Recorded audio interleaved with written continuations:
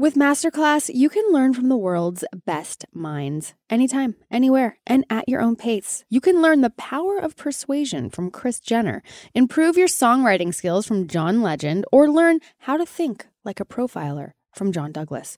With over 180 classes from a range of world-class instructors, that thing you've always wanted to do is closer than you think. I am very, very excited to check out John Douglas's profiler class. As a very curious and creative person, cooking with Gordon Ramsay is what I need right now. I highly recommend you check it out this holiday. Give one annual membership and get one free. Go to masterclass.com/OC today. That's masterclass.com/OC. Terms apply. You can listen to this episode of Welcome to the OC Bitches ad-free on Amazon Music.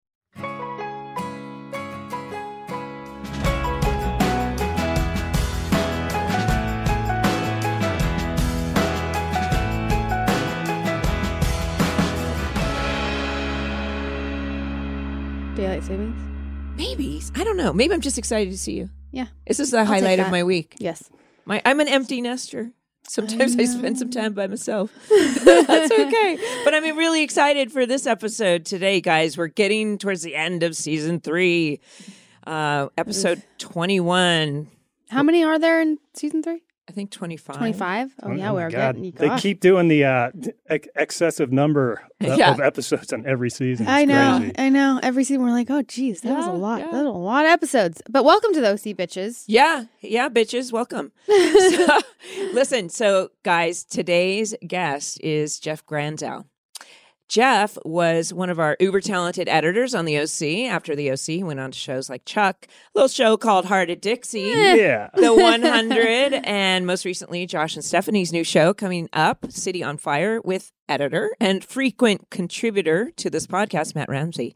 You know, Jeff also famously paid $5,000 to have a date with Julie Cooper. Of course. Well, he had a tongue like sandpaper. Wait, that's the actor. No, okay. Welcome, Jeff. Thanks for coming. Yeah, Thank you. I appreciate it. Yeah, I definitely, I love that my the pronunciation of my name has gotten so much airplay on this podcast. That's literally, before we started, I said, for some reason, my brain always did Granzow, and it's Granzow. Yeah. And there is a blooper on it, if you remember that. Yep. That's a lot of play, though. Yeah. You know?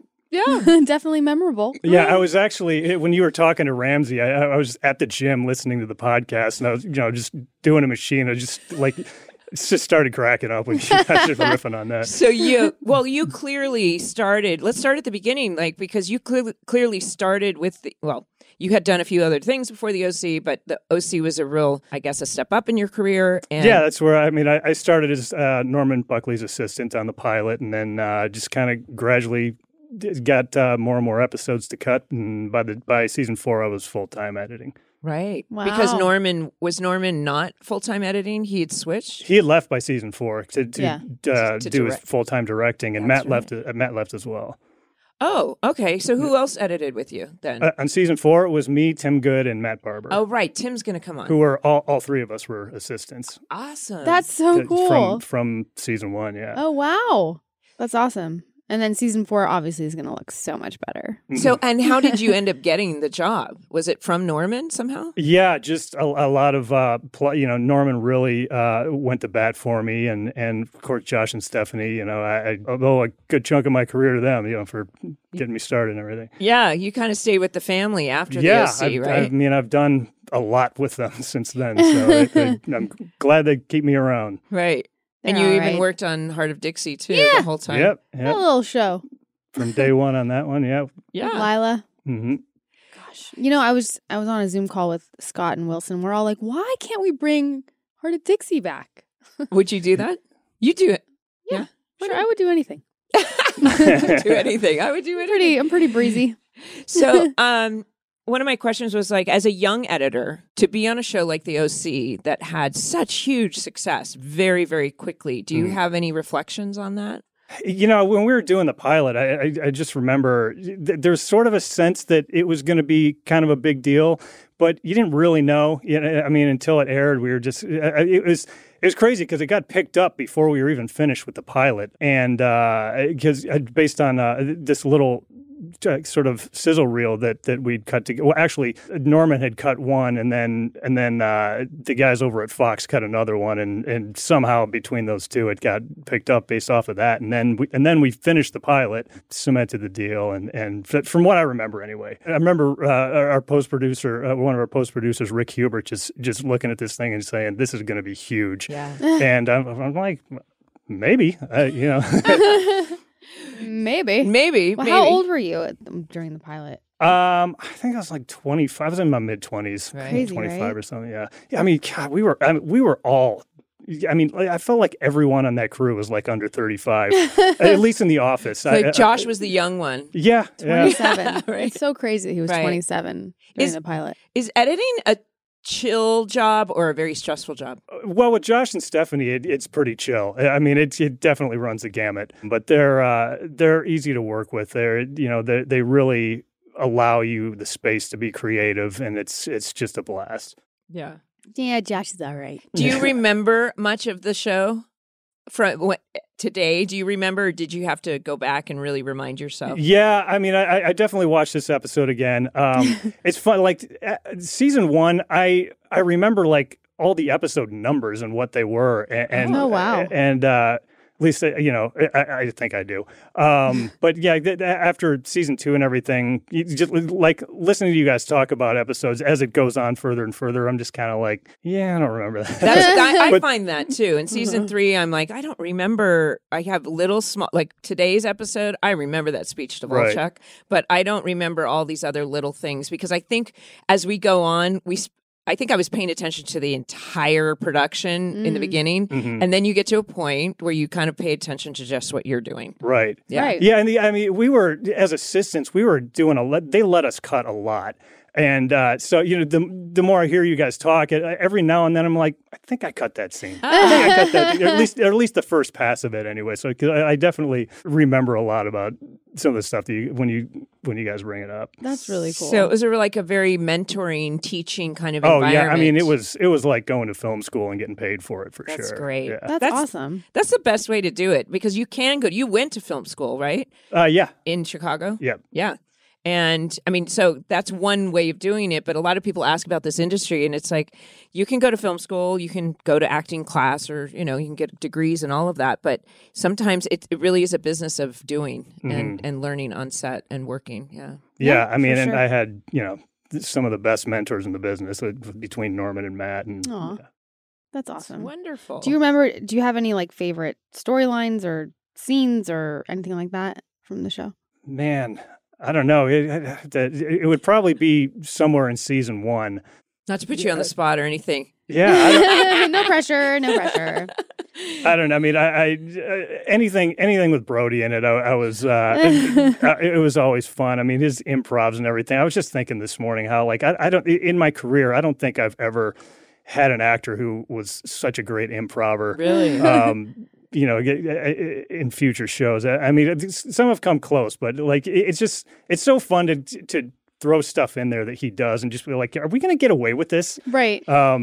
I was watching a couple episodes before this one, and you guys probably already talked about this, but at the beginning of 19, when he's like, what is he? Is it touch like, your touch my pooper. pooper? Yeah, I was yeah. like, I totally forgot about that, and I'm like, I just lost it. Yeah. Well, I could just see between you and because Norman can be quite serious, and Matt has like a very kind of young boy He has a good sense of humor. Yeah, He gets yeah. my jokes. And he loved, I mean, I think editors love to add things in or see what they can get away with. Or he even said that he loved to get away with things or leave the cuss words in or something. Oh, But yeah. He actually got a letter, Matt got a letter from the network saying you can't do this stuff anymore, whatever. But yeah, so you kind of push the envelope because you're entertaining yourself at the same time. We love to do that. We did that on Heart of Dixie a lot too. Just like leave all the cuss words in and just like, There's a lot of like, oh, fuck. let's see what they can do. Let's see what they say.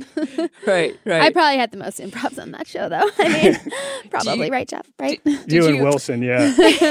Did you ever get to see the bloopers? I mean, because sometimes they'll Oh yeah, cop, we cut bloopers. I mean, we cut these. You probably remember these elaborate blooper reels. That I mean, half of them were were bloopers, and then the other half was like video that you guys shot just of the crew and the cast and everything. And we put music to the whole thing and played them at the rep party. Like, you've seen them. But that started with Norman, I think, on Fastlane as well. The show we did before the OC. He was just real into just going to town on the gag reels for the parties. And they were very, so fun. I mean, you can see them on YouTube. We've said that many times, but they were very elaborate productions. Mm-hmm. And I didn't know. I have to go check it out. Yeah, you can go watch them all on. Well, then let's get into this episode. Yes, okay. Yeah, the synopsis is Ryan heads to Albuquerque to invite his mom to graduation while Summer tries to figure out why Seth broke up with her.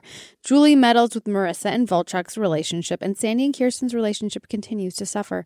Directed by Ian Toynton, written by Mike Kelly. Original air date April 13th, 2006. Yeah. Wow. Well, any opening thoughts on this episode, Jeff? I remember I loved Ian Toynton. He was such a blast to work with. Yes. He did a great job on that. I really like this episode. I think the second half of season 3 kind of gets a bad rap. I always thought the second half of season 3 was pretty decent after we kind of cleared the whole Johnny of it all and the Johnny.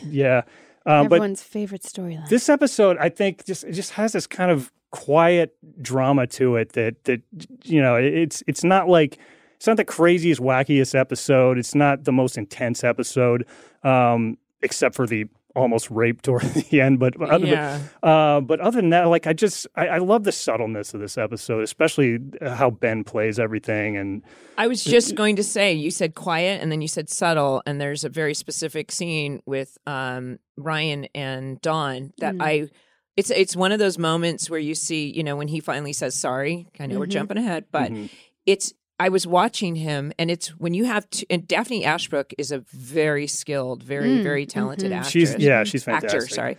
And there was just this moment where you can see, and as an actor, I love to work with actors who are better than me, which is a lot of them. Same. No, but it just elevates the scene, and you can see where there was a real connection, and there was just a really wonderful, real acting choices between those two. Yeah. I don't think we've really seen much of her since the beginning of season 1. I think there was one other episode where Sandy goes to visit her, but she, at the beginning, the pilot and the gambling episode, I mean, she does her thing, but this episode, she really, you just really feel for her, and now that she's kind of coming through her addiction issues and I remember Stephanie in the room one point saying, "How do we get this woman an Emmy for a guest starring role?" Really? She was really on board with her. She was fantastic. In this episode particularly, I was like writing down like how good she is in this episode. Absolutely. Yeah. The holidays came early this year, ladies. If you're still not sure what to get the man in your life, then look no further than our friends at Manscaped. The leading men's hygiene brand just launched new products that your man will actually use, including their new shower time favorite, the Body Buffer. It's time to give the man in your life the gift of smooth balls and a good shower time experience this holiday season.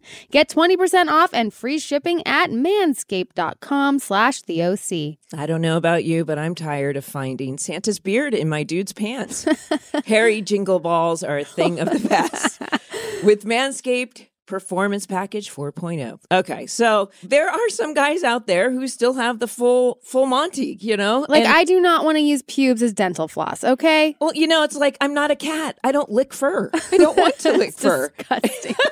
Inside the Performance Package 4.0, you'll find the signature Lawnmower 4.0. This electric trimmer has proprietary advanced skin-safe technology.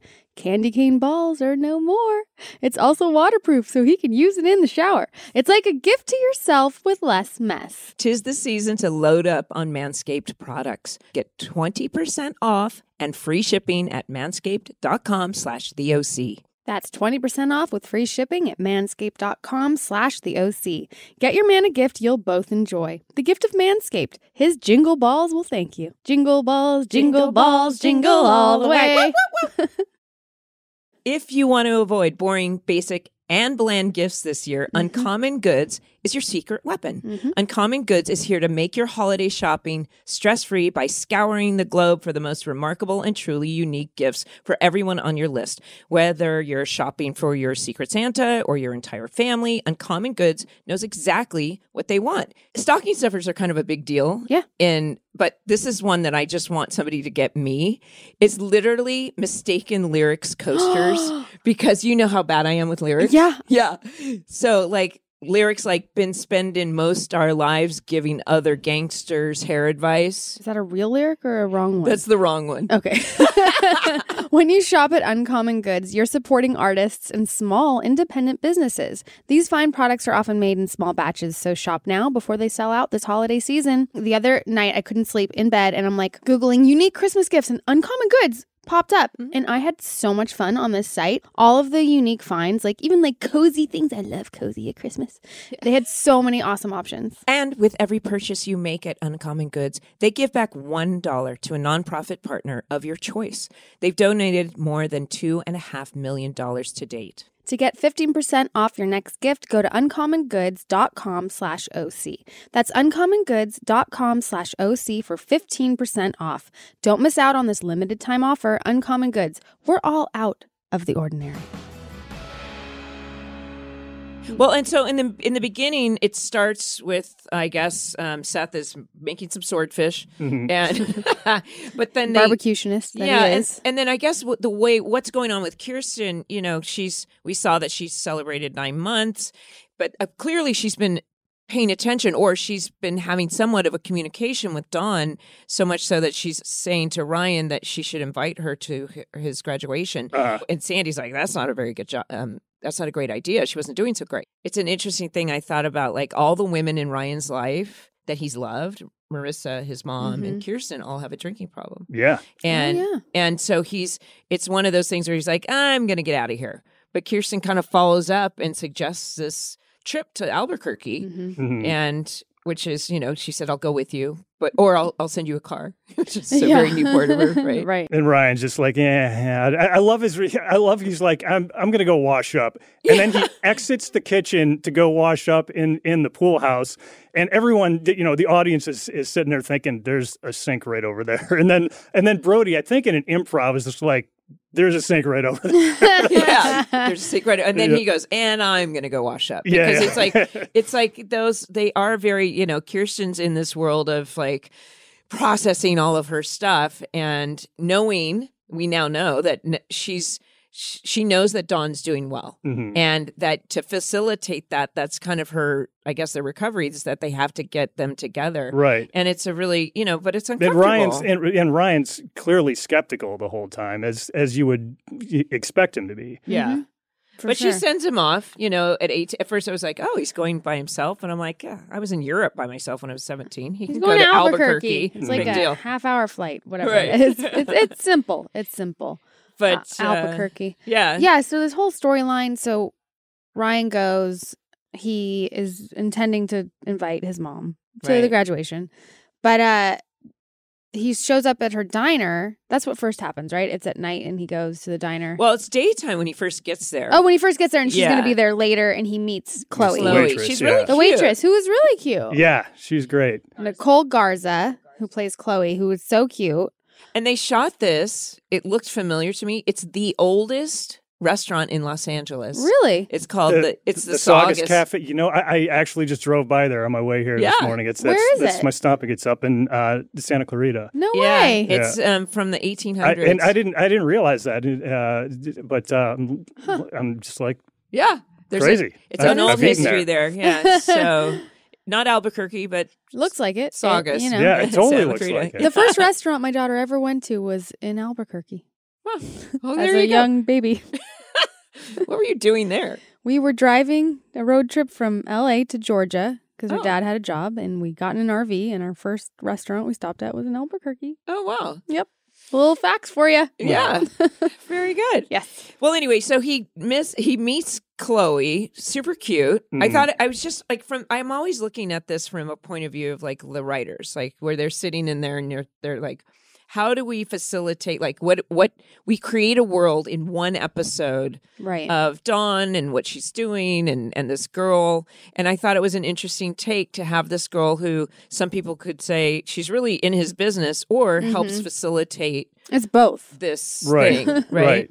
I think it's both. I really like this whole kind of travel relationship thing that they had, especially coming off. You just had the whole thing with Sadie, Right. And now this really sweet girl comes his way, and you know they hook up and everything. But it's I think it's more it's just got this sweetness to it because she really does have an important role to play in the episode, and, Right. it's not just like something that Ryan does because you know he just needs that. I think it's really sweet. There was something about it that, well, okay, so when he comes back in the evening and instantly sees his mom get pulled by the classic, you know, that he's very triggered by her getting yanked by this guy, and he's almost, you know, they're flirting, kissing, manhandling, whatever it is. But I can see why that would be a very big trigger. He's he's conditioned just not to trust anything she's doing. Right, of course. Absolutely not. Yeah. Right. And that's when Chloe suggests, like, we want to go talk somewhere. And obviously they hit it off. They talk. And their favorite song is a country song. Yeah. And she says something. He goes, well, I didn't expect this. And she says, maybe, well, if you might not have expected it, but maybe it's what you need. And all I could think was, and then they have a one night stand or a hookup or whatever you want to call it. And it's very mature, and they both know it's just for fun. There's an attractiveness there. But then I thought about it and I was like, this reminds me of like Kid Chino, right? Like he's because remember when he was discussing or explaining to Seth, like, yeah, you know, I hook up with girls. It's not like, it's almost like he needed it. He needed a good old, you know, he needed to feel good. He needed to, he's not pining for Sadie. He realized that he's moved on, and it was just like something, and I don't know, it was just very like, it is what it is. There's a little, I mean, there's a little bit of a connection there for sure. That helps him along. Right. It was the sex scene was hot. Yeah.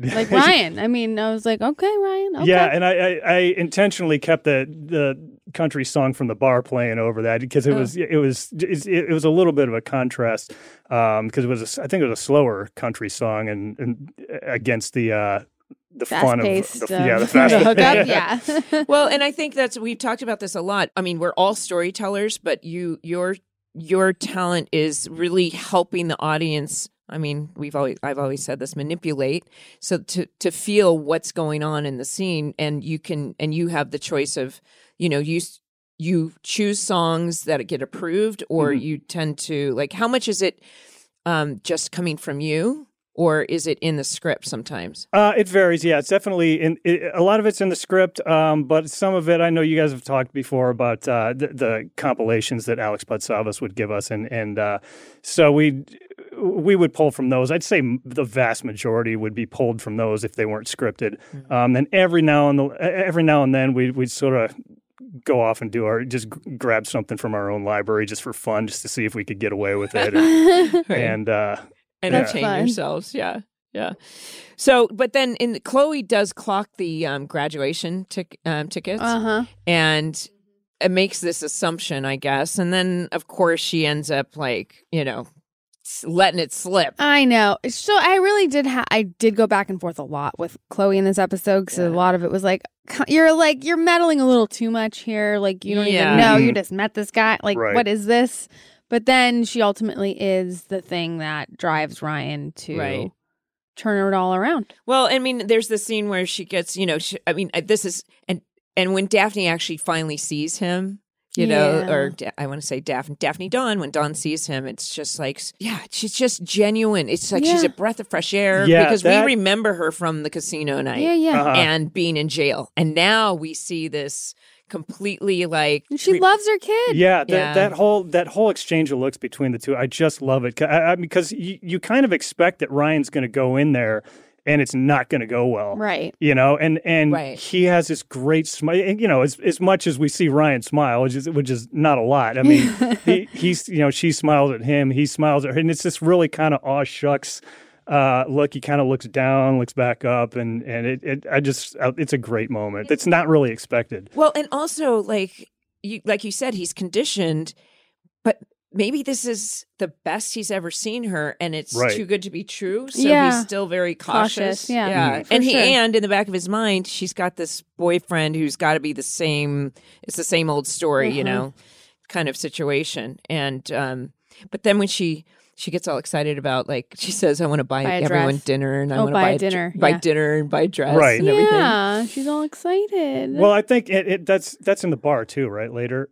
Because I think that's sort of the moment where Ryan just starts to rethink everything, and then the dress when she brings the dress, right? I think they do it in the hotel room. Yeah, she's like, "Look at this dress," and I was like, "Well, that's when he actually says, maybe you shouldn't. Why don't you just skip it?" She's like, "It's not like what Kirsten." I guess she chose to call her Kirsten.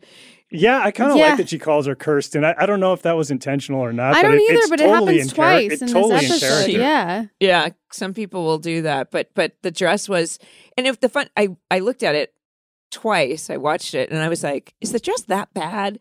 And it's because it was, the color was fine, but it was just that really, it had like rhinestone collar.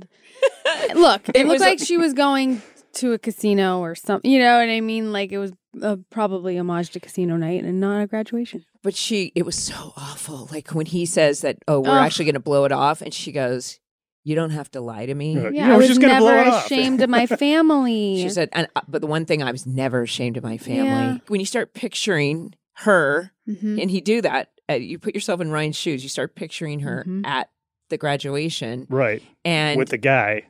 Yeah, with the guy. He's because I can bring a friend, right? Right, and right. He's just, he's I going to get that. avoid that, right? Yeah, I know that feeling, you know? But then you just have to realize, and she's right, it's like family, and you just... Right. I know. And then, of course, you know, Chloe says, I'll take you to the airport, but let's make a stop, and pulls over, and I guess gets... Is it normal for diners to have lockers? You know what? I was going to say the same thing. Like, and it's a huge locker room. Like, it's like your high school football game locker room. Well, they did it. Remember, Alice is in you know, the Brady TV Bunch? show. Alice. No, wait. Oh, the one that the Nana. What's her? Linda Lavin. Linda Lavin played in the sitcom. Okay, I'm going way back in the 70s. Her famous sitcom is Alice, right? Yeah. And was there a locker room? Yeah, there was always a locker room, right? In the diner? Yeah, I was watching that, just wondering how much of that is a TV thing. There's locker rooms in restaurants. Yeah, no, I really just wanted to know. Yeah, I think there is. But anyway, at least those. Yeah, we'll call the Saugus Cafe and ask them if they have it. Yeah, that was definitely a set. I don't think they have the Saugus Cafe. Imagine. But apparently, so she has pictures of him, and I love that. You know, this is when the prop masters will call you and say, "We need pictures of your childhood." Right. Ben, and it's Ben's so real cute. pictures. Yeah. I know, little Ben. It's really cute. And she walks in and sees, and she says, "My eyes are red from crying, not from drinking." Mm-hmm. And this is that scene that I was talking about, where he goes, you know, he doesn't do like "I'm so sorry." He just kind of is like, "Sorry." Because he still has stuff that he's not over with her, that those resentments. Oh yeah, it doesn't just go away. And she says, "I wanted to come to your birthday," and he goes, "But you didn't." Right. So he still, of course, he has all that. I mean, you don't just heal from the childhood trauma he's endured that quickly. But yes, this does turn it around, and he invites her. It's sweet. It was. But yeah, no, it was a very, very nice scene. That was probably my favorite scene of the show, of the episode. Yeah, I thought that was really nice. Yeah, and you can tell. I don't know. You could tell. Sometimes we have scenes as actors that we were discussing. Like I always say, do you remember feeling like Rachel and I had our experience was like I always just loved being at work. I never didn't like a storyline. But I can see how some people might not like some of their storylines, or it would get a little frustrating. You know, my dad. I realized I had this conversation with my mom the other day. My dad was on a soap for 40 years, almost 40 years, Days of Our Lives. And we were talking about the fact, she said, I was pregnant and we were married. I got pregnant and he took the soap and I told him not to. And I said, why? And she's like, because it's a soap opera. And I was like, even back in 1965? And she said, well, you know, he didn't like it. And I said, yeah, he did. And she's like, well, he got very frustrated with those storylines. And I said, yeah, I know, but at least it's a job that pays 52 weeks a year. Right. And, so in that respect, I was like, it wasn't that the job was bad. His attitude may have been bad once in a while, Mom. We were having this conversation. You had a debate. But you can see how, 40 years is not 4 years. Right. Mhm. But no, I can see how, some story 40 years, you probably went through every storyline known to man. Oh, he broke his hand on the set once. How long did he do it? He did the pilot in 65 and retired. Pilot? He was in the He's first in the pilot, episode of yeah. Days of Our Lives. I remember one day he was like, I broke my hand. I'm like, why? And he goes, I just got pissed off at the soap and he hit the set. He was like, broke his hand. Yeah. Oh my God. So yeah. Anyway, Wow. but that I digress. But I can see, I was thinking about that, if there's storylines that seem like if you're 25 still doing high school storylines or something like that. Right. Oh, yeah. Yeah. So.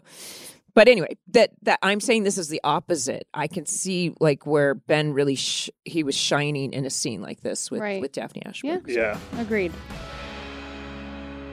The holidays are just around the corner, and HelloFresh makes this busy time of year easier than ever with chef-crafted recipes and pre-portioned ingredients delivered right to your door, so you can spend less time meal planning and prepping. I love how it shows up, and I like that I can put it together myself because I like to cook, but it's all ready for me. It's so convenient, especially on busy school days. With over 35 weekly recipes, there's something to please everyone. You can also easily customize your recipes by swapping proteins or sides, upgrading to choice proteins, or even adding protein to a veggie meal. Quality is HelloFresh's priority. Ingredients travel from the farm to your home in less than 7 days, so you know they're fresh. I really loved my last week's menu. It had Thai coconut curry chicken, the griddled onion cheeseburgers, and mustard apricot pork tenderloin. They're so delicious and so easy and satisfying. I also love the flexibility of HelloFresh and how they work with your schedule. You can log on and change your preferences, delivery day, and address in just a few clicks. Go to HelloFresh.com/OC70 and use code OC70 for 70% off plus free shipping. That's HelloFresh.com/OC70 and use code OC70 for 70% off plus free shipping.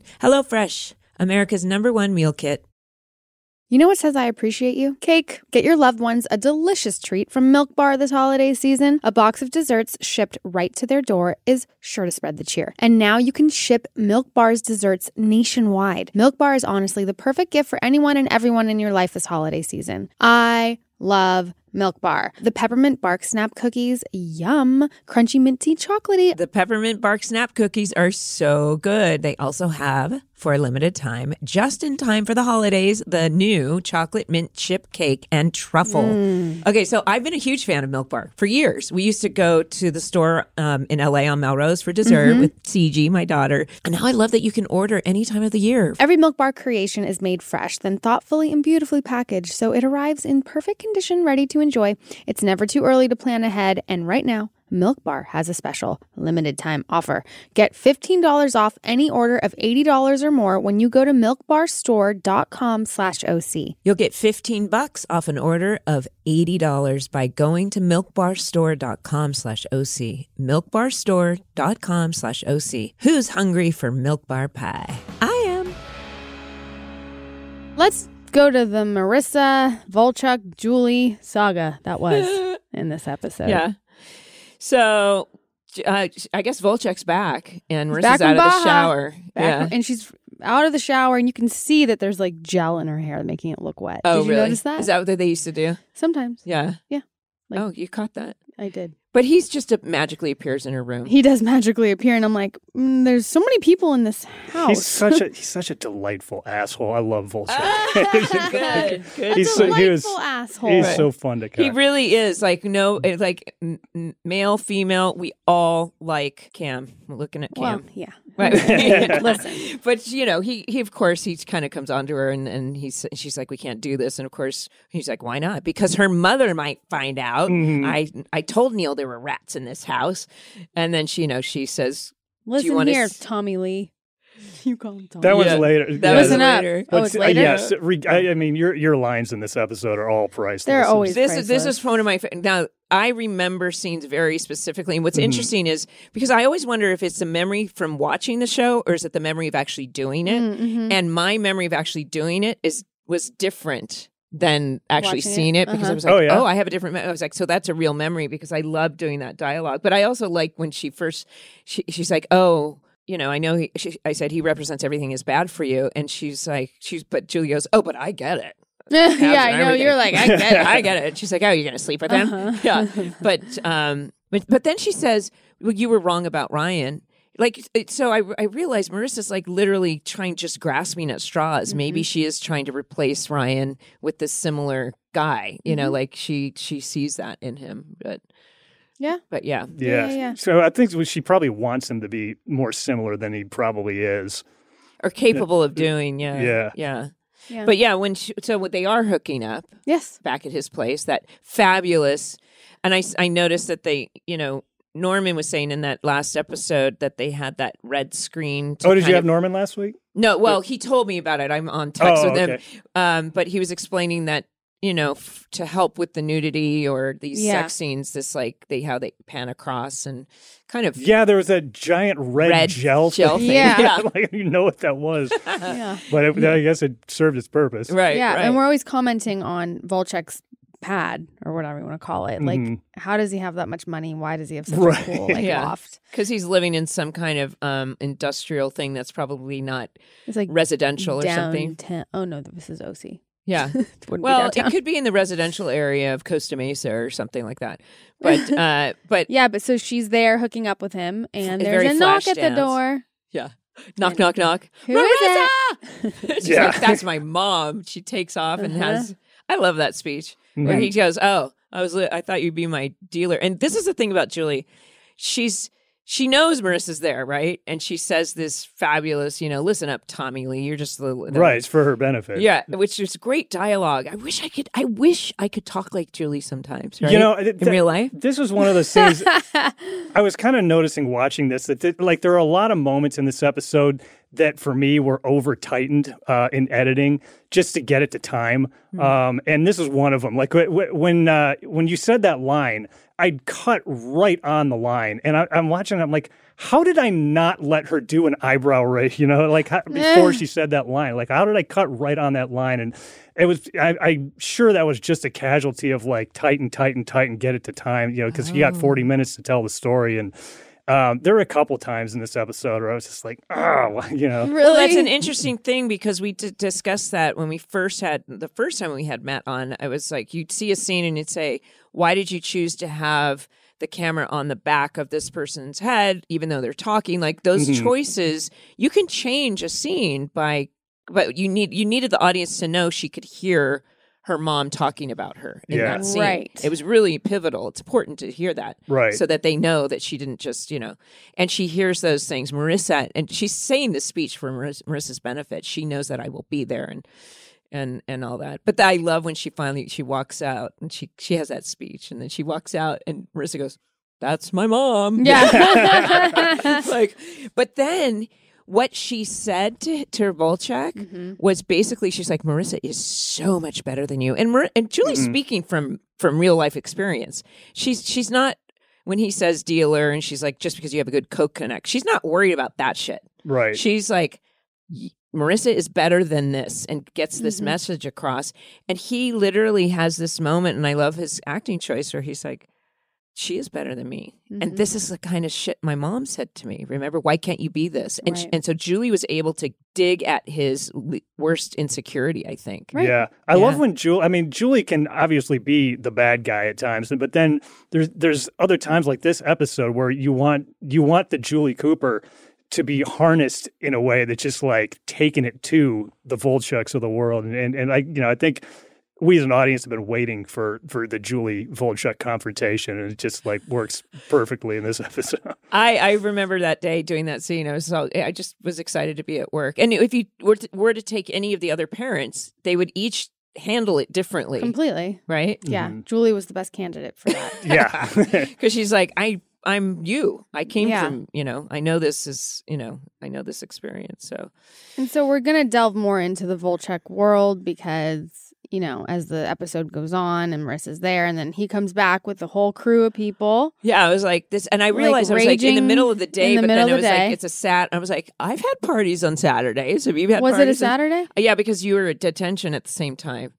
or summer was so it was. And it was a Saturday we were at detention? Okay. I would assume, yeah. believe So it. I was like, okay, it's not a school day; it's a Saturday party, which It's I still get. morning, and they're like partying, and It gets pretty intense. yeah. So we have Heather back, Erin Foster is back. She pays her such a compliment. She's like, oh, the princess has fallen from her throne and ended up in Volchek's bed, or so. She's like, oh, nice to see you too. She's like, I didn't say it was nice to see you. I know.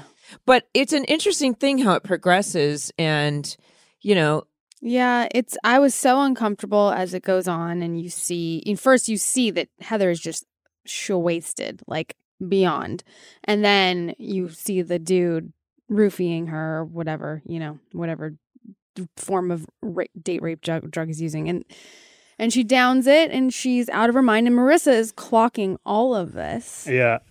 But that was one thing. I was like, "What? Marissa's just watching this." Like, what? Yeah, I was wondering why, she didn't run and grab the bottle or whatever. But, story wise, I don't know how else you would do it, because if she were to go and stop it right there, it wasn't as impactful. Yeah, because sometimes when we look at these shows, we're like, why didn't this character do this, and this? Well, the writers have written it so that we have these strong reactions, right? They want to take it to the extreme so that it has all of these storylines are servicing our lead actors. Exactly, yeah. And I mean, I guess at least you could say she was drinking too, and so hopefully, maybe she was just too messed up at that time. Also, I mean, Heather, it was so rotten to Marissa, and she's kind of watching it, and she ultimately does the right thing because she sees the guys drag Heather out. Well, she first, and it's interesting because Marissa clearly she's hanging out, she's got but she's somebody who gets that wasted, has eyes of the whole party. And all of a sudden I was like, okay, now you're friends with a bunch of guys who do this, who clearly have done this before. Mm-hmm. And I'm like, I wonder if they've done this to Heather before. Mm-hmm. It's not like they're just, or these guys are like, they're looking for the opportunity. And I'm like, I'm so glad. I never knew a group of guys that would ever do something like that. I mean, I know it's real and it can happen, but it's just. Have you ever been roofied? No. I no. I know so many people who think that they have been. Yeah. They're like, I don't know what happened because all of a sudden I couldn't remember anything, and I'm like, yeah, no. Have you? No. Oh, no. Not to my knowledge. No, I haven't. No, yeah, that's it. Yeah, no, terrible. But yeah, so she follows out to the van and says, I need my jacket because, and they literally are like, hey man, wait your turn. Yeah, these guys are the worst. The worst. It is so It was so uncomfortable, and like how she's there, it was awful. It made me feel so uncomfortable and just so like, I wanted to be out of that scene so fast. Yeah. Right. Well, and I do think it's an interesting thing as we all know what's happening in this season, and I think Misha got some of her best scenes to act in these last few episodes because they're very dramatic things to have to go through. I mean, she had dramatic stuff the whole series. Yeah, she never had a lack of drama, but yeah. After this, I cried when Marissa goes to Julie. She goes to her mommy after experiencing this, and she's like in tears. Mom. She's like, Mom, and I started everything. to cry. Yeah. It said everything because sometimes you just need your mom. And I was thinking too when I was watching that scene is like it hit me even more knowing what's in store for her at the end of the end of the season. That in a way that when I was cutting it, I wasn't really thinking along those lines. But in retrospect now, it's just like it gets you. Yeah, I know. Right. Watching it and being a mother, I was like, oh God. Well, and it's like she played it, Julie. First season, Julie was like, I'm yanking you out and taking you to a facility, which actually she had every right to do. She should have done that, but obviously we couldn't ship her off. We need to see Marissa. But Julie's trying to. You see these parents constantly trying to get these kids to make their own decisions or come to their decisions on their own, which is an actual. Even if you somehow want to manipulate them, but just letting her know, Julie. I mean, you can see that Julie's really, really worried. Yeah. And when she finally is there, it's like, I'm here for you, babe. And I'm not going to judge you or punish you or so it's because Julie's been humbled and she's just going to be there all this time where she was so self-centered and she thinks that anyway. Right. So she's now trying to put that priority as Marissa. And well, again, not to keep going to the finale of the season, but knowing what's going to happen now, it's like Julie being more of the mother. I think it's even more impactful. For sure. That she's kind of having this transformation. Yeah. And knowing that you fail, in a way. Right. I'm dreading. Well, we know it. Then we know what season 4 is like. Mm-hmm. So that stuff stayed with me for months. Yeah. I don't blame you. Well, let's go into another sad part of God, such a bummer, Seth man. And Summer. Summer bummer. When we first of all, and I want to say there's some very beautiful editing in here because I always love this. So you see Summer, the music is playing, and you see. She's like kind of, I feel like she's just like kind of going through the motions. And then, of course. This is at school? At school. Yeah. I remember specifically this scene. Like, I mean, the looks that you guys have when Seth is looking at you. And I remember specifically taking all the sound out and just playing score only. And, I think Rick Marvin did a great job with this episode, scoring this episode. Yeah. It was just, I hadn't remembered that, but it was just gorgeous score all the way through. And so I just really wanted to play the score and only the score as you guys were kind of having your looks. And then, I brought not that was like some, genius thing to do on my part. It was just like seeing the way that you guys were looking. I was just kind of like, I really wanted to highlight that.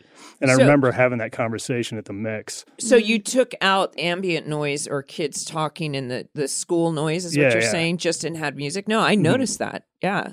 It's really sad. And then, of course, Taylor clocks of course. Seth being very, very sad. And I almost thought Summer was still going to be like, yeah, it's sad. But no, she's like, assless, gutless, West. Yeah, I love that one. I was not turn him into assless, gutless, West Tartar. Yeah. And I call her T to the T. I have so many nicknames for Taylor. Right. Yeah. There's a lot of nicknames going on in here. Yeah. And then so Summer has the realization. She's like, wait a minute. If he broke up with me, like, there's a reason, so now she's all has a plan. Yeah, she's thinking that, and that's why, Summer is just so unique. She is one of a kind because she's like, well, but she knows there's that thing about like, trust your gut. There's an instinct and something. And this is why we, instead of like sitting down, feeling sorry, being a victim, pity, any of that, she's like, no, there's something going on. Yeah, back to Summer mode. I was laughing. She's like, I'm literally going to be deserted on an island alone. And Taylor's like, Rhode Island's not actually an island. Yeah. It's only 3 sides. Yeah. No. But anyway, so she has this whole plan. So they're in class and you see Summer just start cracking. Oh, that's a real knee slapper. Yeah, she's like, Seth. Yeah, and I love Seth's looks in there. He's just what? like, What? I was like, have we ever seen, I don't think I've ever seen Seth in the classroom. They were doing less and less classroom scenes. Mm-hmm. And I love that actor. His name is Perry Anzalotti. You just see him in a lot of things. Yeah. I know we had so many great character actors, but he was like, really? You do a impersonation of me, then you can go to Dr. Kim's. Right. He's like and then I unbreak us up. It's like, no, I don't like humor or anything like that.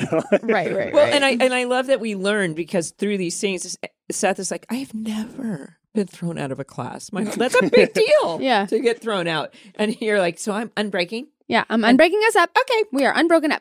Right. I have the power to do that. This is what I'm doing. Yeah. And he's just kind of like, he goes, woman, what'd he say? What's wrong with you, woman? What's wrong with you, What's woman? going on here? Yeah. That's so right. Obviously this is going on, and then he goes to her, and then he breaks up with her again. I unbroke us up to figure out why you broke up with me, and and then he breaks up with her, and whatever. So this is going on the whole time. That's so frustrating. He's just like, I need to do this. I love that Taylor is there taking Marissa's place. She is. Mm-hmm. But there's a dynamic between Taylor and Summer that's super refreshing because even Taylor seems to always have the answers for everything. But in this case, she's like, Summer's like, I'm not beyond scheming. And what an elaborate beautiful. I mean, the amount of balloons and rather large Hershey hats kisses. off to props. Yeah. And there was like, so I was like, geez, Louise. And I remember watching this scene back. Like, I remembered the lines I said, you know, like those certain ones that When you're up on the cart. Yeah. Yeah. And like as I was watching it, I like remember actually doing it and saying the words. And so harsh. Like, I feel like Seth is taking this to such an extreme just to get her to go to Brown and not tell her he didn't get in and all of it.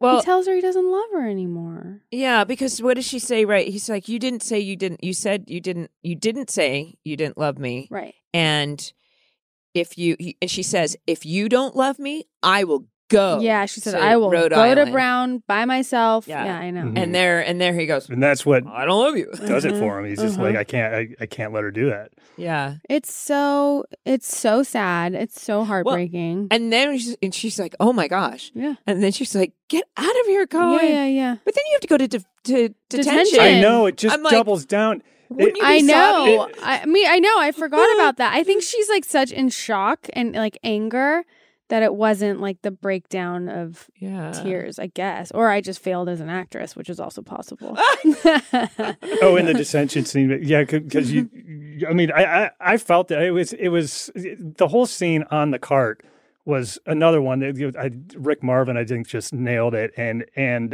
it was heartbreaking.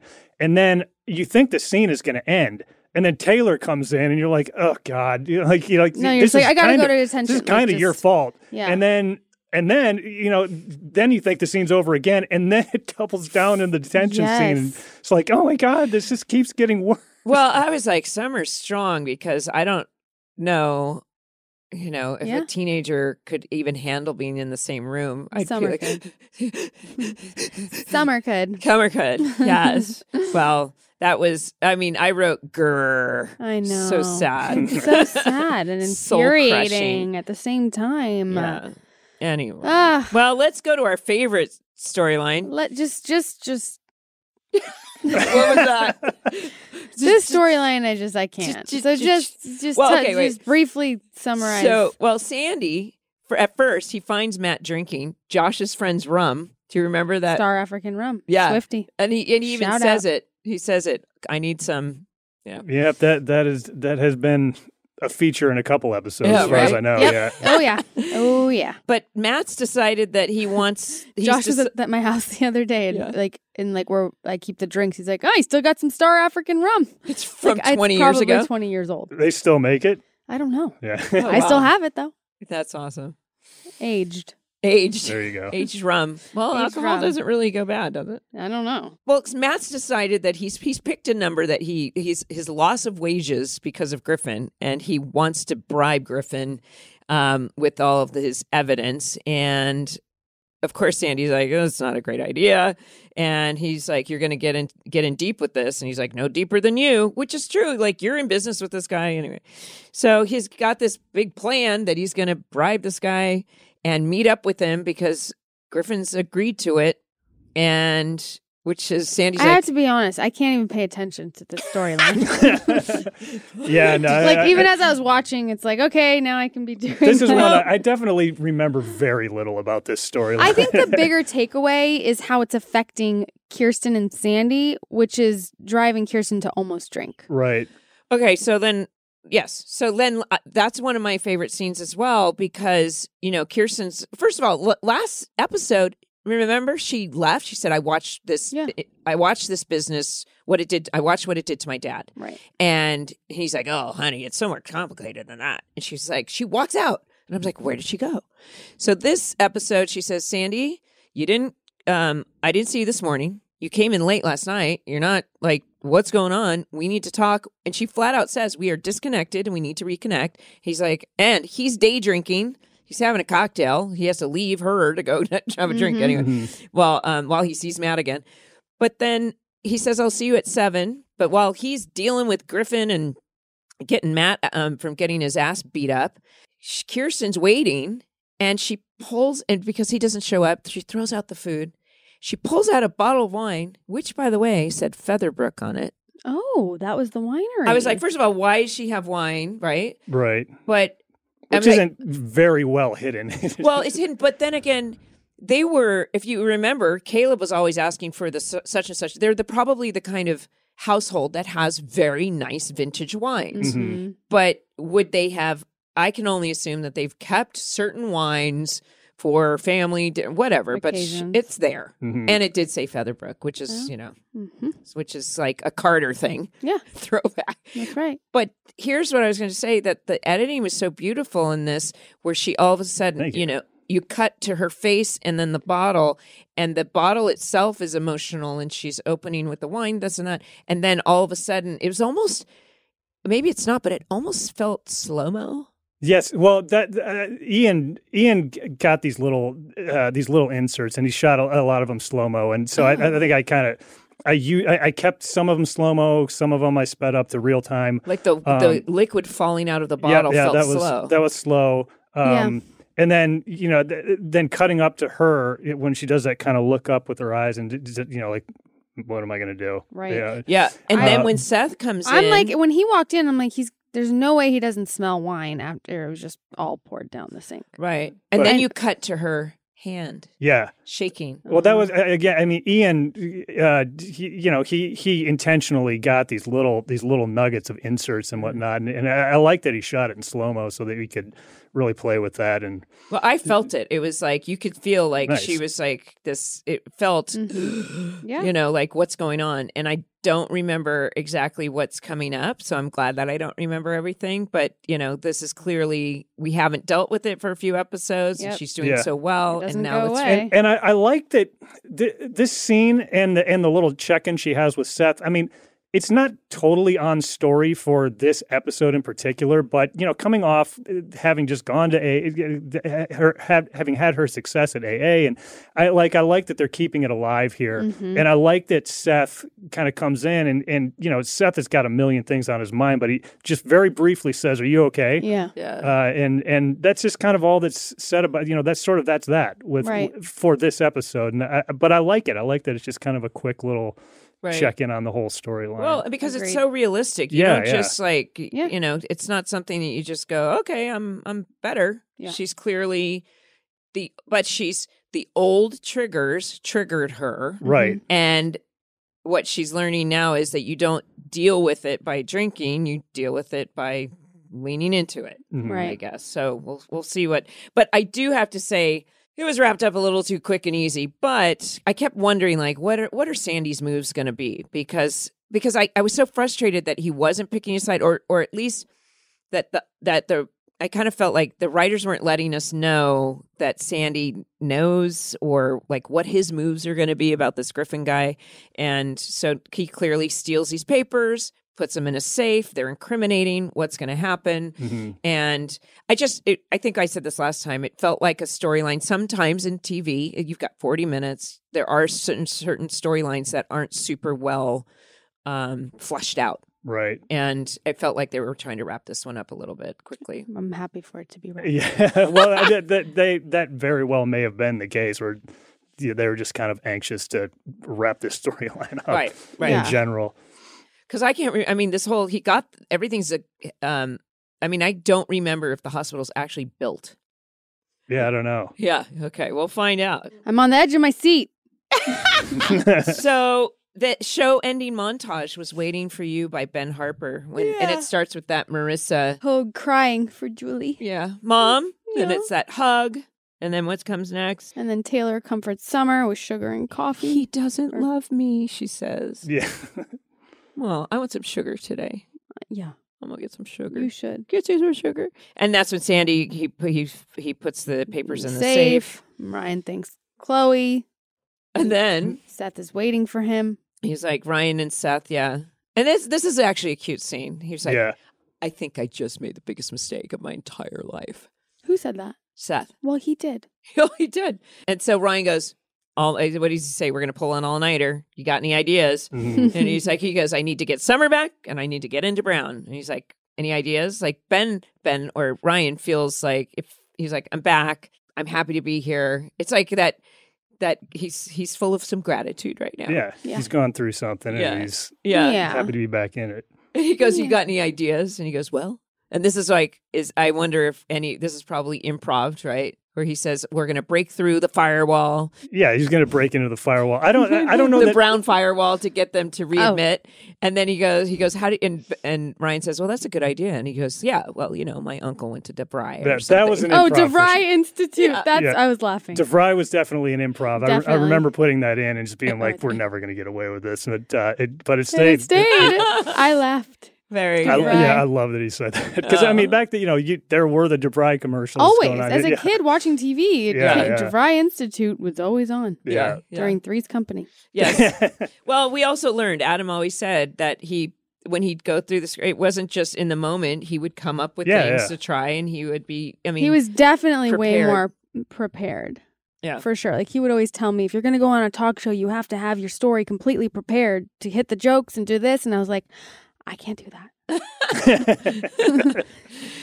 Anyway, well, that's the episode. That's the episode. And you contributed so much to the show, and I learned so much. I mean, this is why I found it was so interesting to listen to the editors, because you get we do everything that we do, and then you guys get to put it together, and you just have all these wonderful little tidbits that we never knew about. You do. Yeah, credit to you guys. I mean, it's so much of it is about shaping and crafting performances, and when you have when the performances are there, which sometimes they're not, but with this cast, it almost always was, and really? So that you just had an embarrassment of riches of just trying to get it a little bit better than it was yesterday, and yeah, no, there are times when I'll watch and I'm like, that was really good. That was a good choice. And I'm like, but I realized through this process how important the editors are. Mm-hmm. And also it's important that way.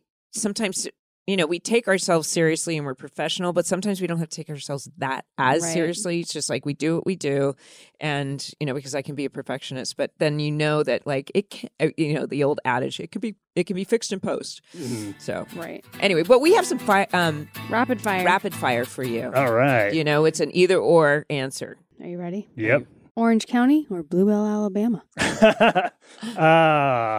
Orange County. Kirsten or Kirsten? Kirsten.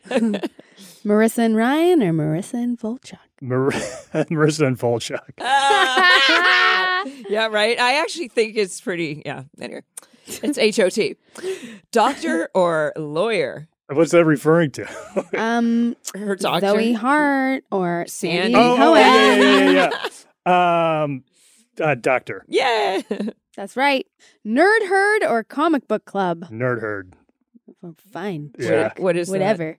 That's a Chuck thing, right? Chuck, like their Geek Squad was the Nerd Herd. See, I knew what this is.